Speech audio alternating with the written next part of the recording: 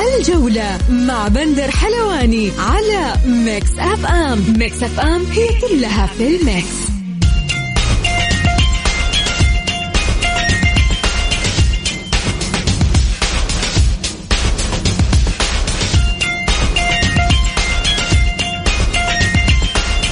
مساكم الله بالخير في حلقة جديدة من برنامجكم الجولة على إذاعة ميكس اف ام. يوميا بكون معكم أنا بندر حلواني من الأحد إلى الخميس من الساعة 6 وحتى 7 مساء. كل تأكيد نرحب بمستمعينا عبر أثير ميكس اف ام للمشاركة عبر الواتساب على 0548811700.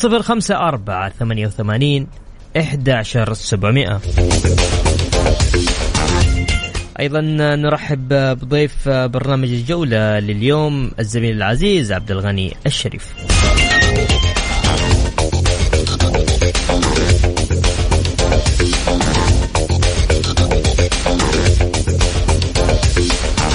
مثل ما عودناكم نبدأ جولتنا الرياضية بأبرز العناوين. الاتحاد ينهي علاقته مع المدرب الروماني كوزمين كونترا ويعين البرتغالي نونو سانتو خلفا له لمدة موسمين.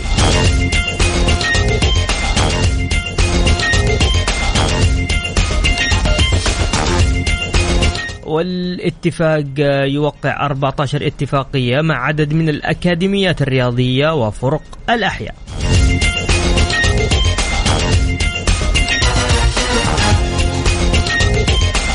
أخضر اليد للناشئين يبدأ المرحلة الثانية من معسكر الآسيوية.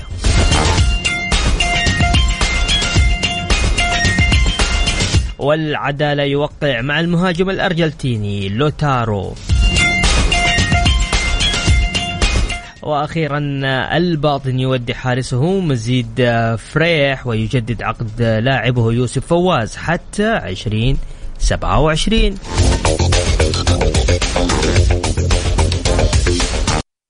الجولة مع بندر حلواني على ميكس اف ام. ميكس اف ام هي كلها في الميكس.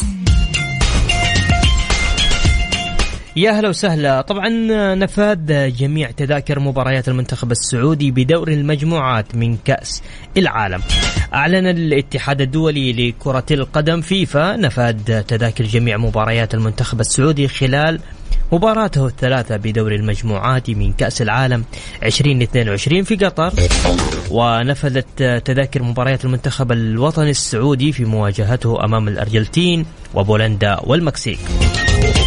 وتأهل المنتخب السعودي إلى كأس العالم للمرة السادسة في تاريخه ويأتي في المجموعة الثالثة في هذه البطولة.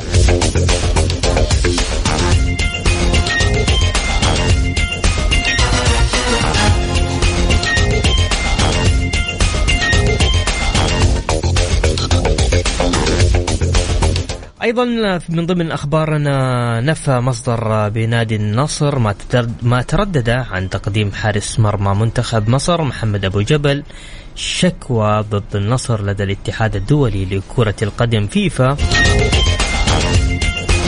وأن ما يشاع حول رفع أبو جبل لقضية ضد النادي في الفيفا غير صحيح. فحتى الآن لم تصل الأمور إلى هذا الحد، ومن المتوقع أن يتم حل هذه المواضيع بشكل ودي خلال الأيام القادمة.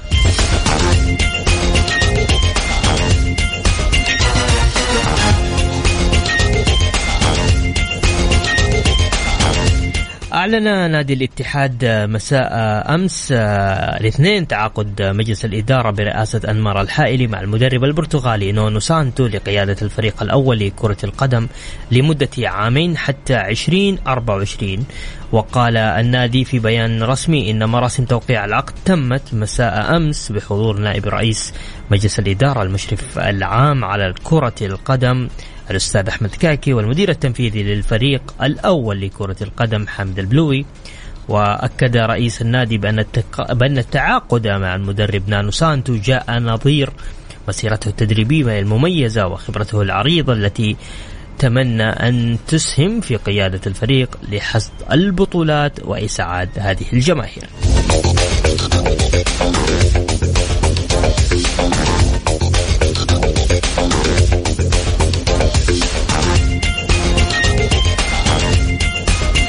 نذكر مستمعينا للتواصل، اللي حاب يتواصل معنا اليوم راح نتكلم عن نفاذ تذاكر المنتخب السعودي في لكأس العالم. بكل تأكيد اللي حاب يشاركنا اليوم على الواتساب على 0548811700.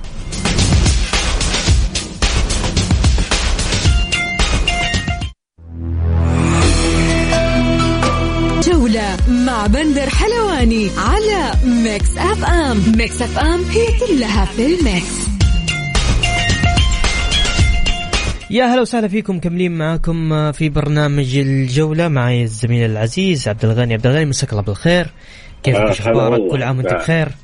مساء النور بندر عليك وعلى المستمعين والمستمعات، وكل عام والجميع بخير وعشرة مباركة على الجميع يا رب. وانت بصحة وسلام. عبد الغني، بدخل فيك على طول نتناقش في موضوع نادي الاتحاد يعلن تعاقده مع المدرب البرتغالي نونو سانتو بعقد يمتد لمدة موسمين بعد التخلي عن السيد كوزمين كونترا. أنا يمكن من الأول قلت لك كوزمين مدرب حماسي لكنه ما هو مدرب فني. يمكن قلت معك كذا مرة، يعني الرجل حماسي وقريب من اللاعبين لكنه فنيا ضعيف جدا. نونو أكيد اسم كبير جدا، يعني درب أندية كبيرة جدا في الدوري الإنجليزي. شوف شخصية المدربين البرتغاليين، أنا اللي شفتهم يعني تعاملت معهم في الأهلي أو حتى من بعض المدربين مثل خيسوس ولا فيتور بيريرا، مدربين أقوياء شخصية جدا. يعني أولا يرفض إنه التدخل، يعني اللي بيمارس عندنا في الأندية السعودية غير مقبول عندهم. يعني هو يحب يكون هو رئيس النادي داخل غرفة الملابس وفي الملعب. اختيار اللعيبة الأجانب لازم يكون عن طريقه سواء خطأ صح. شوف إذا تعاملوا الاتحاديين بمبدأ نفس طريقة جارديم لما جاء الهلال يصبروا عليه، ممكن ما تجيب بطولة السنة هذه. ممكن الرجال يبدأ يشتغل صح سنتين ثلاثة، لأنه الأجانب ما هو جاي عشان يحقق بطولة، هو جاي عشان مثلا عنده استراتيجية يبنيها بشكل قوي، إنه يبني فريق يعطيه. إذا حتصبر عليه ممكن حيكمل، ما حتصبر عليه حيغادر مثل ما غادر جارديم كان اسم كبير جدا لما جد للهلال، لكنه رغم انه حقق آسيا وحقق السوبر لكنه ما حد قدر انه يصبر على طريقته. يعني يحتاج وقت انه يعطيه. هو اسم قوي لكن قلت لك تعامل الجمهور والإدارة هو اللي ممكن يفرق. طيب عندنا اليوم مدربين الأندية الكبرى، يعني نتكلم عن السيد رامون دياز، نتكلم عن الاتحاد نانو سانتو، نتكلم عن النصر أيضا رودي غراسيا، التونسي فتح الجبال أتوقع أنه قريب من الأهلي. ففي مدربين هذه السنة في الدوري السعودي مدربين كبار جدا عبد الغني. نعم، هو شوف احنا دائما يعني مشكلتنا شوف احنا نجيب اسماء قويه جدا تدريبيه بس احنا ما بنصبر. يعني انا اقول لك شوف اذا انت عندك مشروع، اذا الهلال وهو فريق بطل وجايب الدوري 3 سنوات جمهوره ما قدر يصبر على المدرب جاردي، انا ما اقدر الوم ترى جمهور الانديه الاخرى اللي بعدين عن البطولات، يعني زي النصر ولا الاهلي ولا الاتحاد ولا الشباب ولا كل الانديه الاخرى. شوف انت تبغى تجيب يعني مقتنع بمدرب لازم تصبر عليه، لازم يكون عنده استراتيجيه من البدايه. انا ابغى اجيب بطوله ولا انا مثلا ابغى اخليك فريق قوي 2-3، لازم تعطيه صلاحيات بشكل كامل. انا اشوف احنا دائما نبدا نقول عندنا وفي النهايه ننتهي المدرب ما يكمل 6 شهور وبيغادر. ممتاز عبد الغني، خليك معايا بس نطلع فاصل بسيط وبرجع عندي اسئله كثير معك. فاصل بسيط، اللي حاب يشاركني على الواتساب على 0548811700. ميكس اف ام معكم في خير الايام. ميكس اف ام معكم في خير الايام. يا هلا وسهلا فيكم، كملين معاكم في برنامج الجولة. نذكركم في أرقام التواصل على 0548811700 على الواتساب. معايا ضيفي وضيفكم اليوم عبد الغني الشريف. عبد الغني، في سؤال هنا من فواز يقول بالنسبة لكأس العالم للأندية متى وأين تقام، وهل ستلعب بنظام جديد وعدد أكبر من الأندية؟ والله اللي أعرف إنه ما تغير نظامها، لكن توقيتها أعتقد إنه ممكن حيكون يتأخر، لأنه كأس العالم السنة هذه في نوفمبر كاستثنائي، فهي البطولة كانت تقام دائما في تقريبا بين ديسمبر في الفترة هذه، فأعتقد ممكن حيكون مثلا في شهر فبراير أو في الفترة هذه. لكنه التغييرات ما إلى الآن ما في أي تغييرات عليها، نفس النظام الموسم الماضي. فين راح تقام ما أعرف. هو دائما يعني قدم الطلب قبل البطولة مثلا ب3 أو شهور أو زي كده تقريبا، لأنه البطولة الأخيرة أقيمت في قطر. هل سيستمر سايبلودي مع الأهلي أم سيتم تغيير؟ ولماذا لم تعد أكاديمية الأهلي تنتج نجوما؟ والله أكاديمية الأهلي ليش ما تنتج؟ لأنه الأكاديمية أغلقت، ما هي موجودة أصلا، وكان مشروع المفترض أنه كانت تحافظ عليه وزارة الرياضة. استمرار المدرب، الأهلي مو الجمهور الأهلي مو عارف أصلا هو إيش اللي حاصل فيه، يعني مو عارفين، هي الإدارة باقية، المدرب جالس، اللاعبين راحلين. المشكلة أنا أقول لك شيء بأمانة، يعني أنا أشوف أن وزارة الرياضة قصرت كثيرا مع الأهلي. أنا ما أقول لك اجلس وخلي الأهلي ويستمر الأهلي، لا لا لا، يستمر داخل الملعب، أي فريق يستمر داخل الملعب. لكن أنت شفت الأهلي بينهار، لم تتحرك ساكنا، ما سويت جمعية عمومية، عطلت الجمعية العمومية، أنت ما أعطيت الأعضاء اللي جابوا الرئيس هم اللي يحاسبوه. أنا أعتقد أن الوزارة بأمانة تتحمل مسؤولية كبيرة جدا في اللي حصل للأهلي.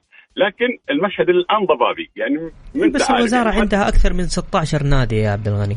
مو عندها 16، عندها 158 نادي أو 162 نادي، لازم تتعامل باللوائح والأنظمة. طيب أنا الآن أنا عضو جمعية، شايف النادي بينهار وقدمت لك طلب، ليش ما سويت الجمعية؟ هنا السؤال بس فقط، أنت ليش ما اكتمل العدد؟ لا لا لا لا، حتى لو ما اكتمل، يعني كان بإمكانك أنت، الوزارة عندها في اللائحة يحق لها أن تدعو هي لجمعية عمومية. لكن أنا أشوف أن الوزارة بصراحة أخطأت كثيرا جدا في موضوع النادي الأهلي، فقط في موضوع تطبيق اللوائح. أنا ما بتكلم أنه ساند الأهلي، لا، لازم تعطي الأندية كلها سواسية، ولكن الجمعية والناس كلها بتصارخ ليهم فترة طويلة جدا، وانت شايف النادي بينهار بدون اي حلول. وحتى حتى اعضاء الجمعية راحوا واجتمعوا بالوزير، يعني الناس تحركت على كل الاتجاهات، لكن الوزارة وقدموا لك يعني اوراق وادلة. اذا كانت الادلة هذه تدين الادارة، كان المفترض تحل الادارة. اذا الادارة هذه بريئة وعملها صح، لازم يحاسب اللي قدم الاوراق. الوزارة لا عملت هذا الشيء ولا هذا الشيء. طيب أبى أروح معك للسؤال الثالث، ما آخر تطورات قضية كنو وحمد الله، وهل كانت لإشغال الهلال والاتحاد عن المنافسة؟ أنا يمكن ما أدري، قلت لك في يوم من الأيام، قلت لك كنو، قلت لك قضية إنه حتقعد لين أغسطس ولسه ما صار شيء، لأنه قلت لك أنا لما الأندية الكبيرة تتصادم مع بعضها اللجان تغض الطرف، لو نادي ضعيف على طول تمت اتخاذ القرار. أنت عندك الآن معطيات، أنت ما أنت قادر تتخذ أي قرار في أي لجنة. للأسف قلت لك أنا لجنة الانضباط، لجنة الحكام، من أسوأ اللجان اللي عندنا، ليهم 3 سنوات على نفس المنوال. لكن أنا مستغرب قضية كنو للآن، مثلا خلاص الأمور واضحة، إما تحكم لهذا الطرف أو لهذا الطرف. أنا ماني عارف، يعني صراحة تأخذ فترات قضايا كثيرة جدا والله العظيم. في البطولات الإنجليزي والإيطالي والأسباني ما تجلس عندهم أسبوعين ولا القرار طالع. طيب أبغى أسألك أخيرا عن قضية اللي أمس سمعناها عن الحارس المصري محمد أبو جبل، إنه وقع مع نادي النصر. في المختصر أبو جبل ممكن يصبح أول لاعب يستلم 3 رواتب ل3 سنوات بدون حتى ما يحضر للرياض. أنا يمكن شوف المشكلة النصراويين، قلت لك المشكلة اللي عندهم اللي بيختار، ما أدري هو بيختار بأي اتجاه. لا، في أخبار إنه الرئيس ما وقع مع اللاعب، يعني أتوقع تدخل عضو شرف، فاهم علي يا عبد الغني؟ بس عضو الشرف حتى لو وقع ما يحق له التوقيع نظاما أصلا، إذا ما هو على أوراق النادي ولا على أختام النادي. كل الأمور الأخرى هذه ما تقدر، لا اللاعب يقدر يطالب فيها ولا أحد يقدر يتحجى. إذا النادي مفوض الإداري وبأختام النادي، هنا يعتبر هذا عقد رسمي. غير كده كله هذا اجتهادات لا تقدم ولا تؤخر. هنا في هذه الحالة اللاعب يطلب تعويضه من العضو اللي وقع معه، وهذا يدل انه عندك احنا المشكله الانديه تسير بعمل غير احترافي. المفترض انه دائما صاحب اي قرار في التعاقدات هو مدرب النادي، هذا المفترض ان اعرفه في كره القدم. الا عندنا هنا الامور اخرى، حتى لجان فنيه ما. طيب تذاكر المنتخب السعودي نفذت اليوم في بطوله كأس العالم، وأيضا من ضمن الخبر الفيفا يشترط دفع مبلغ $25 مليون لطلب استضافة كأس العالم للأندية، ولن يتم استرداد المبلغ في حال خسارة الملف. $25 مليون كثير عبد الغني عشان تستضيف كأس العالم للأندية. هي كثيرة، بس ترى يعني برضو ممكن تفوز ممكن ما تفوز. لا بس العائد المالي ممكن يكون كويس أيضا عالي جدا. هي البطولة كلها ترى يمكن أحيانا ما تتجاوز ترى 5 أيام 6 أيام، لكنه العائد المالي أيضا قوي جدا. يعني كبير. أنت ممكن تدفع $25 ممكن تجيب فوق $100 مليون. أوكي فهمت عليك. نفاذ تذاكر المنتخب؟ والله هي رسالة حلوة جميلة للجمهور السعودي إنه الحضور، وإنه هذا الباقي الآن الكرة الآن عند اللاعبين والأجهزة الفنية، وإن شاء الله نقول يا رب إنها تكون مشاركة جميلة وتليق بالكرة السعودية مثل ما كانت 94 ونبغى أكثر. المرة الماضية دور 16، المرة هذه إحنا طماعين لدور أعلى إن شاء الله. إن شاء الله بإذن الله. شكرا عبد الغني، شكرا لحضورك معنا. يا حبيبي. شكرا لك عبد الغني. وبكذا وصلنا معكم لنهاية جولة رياضية. غدا يتجدد لقانا في تمام الساعة 6. كنت معكم أنا بندر حلواني، في أمان الله.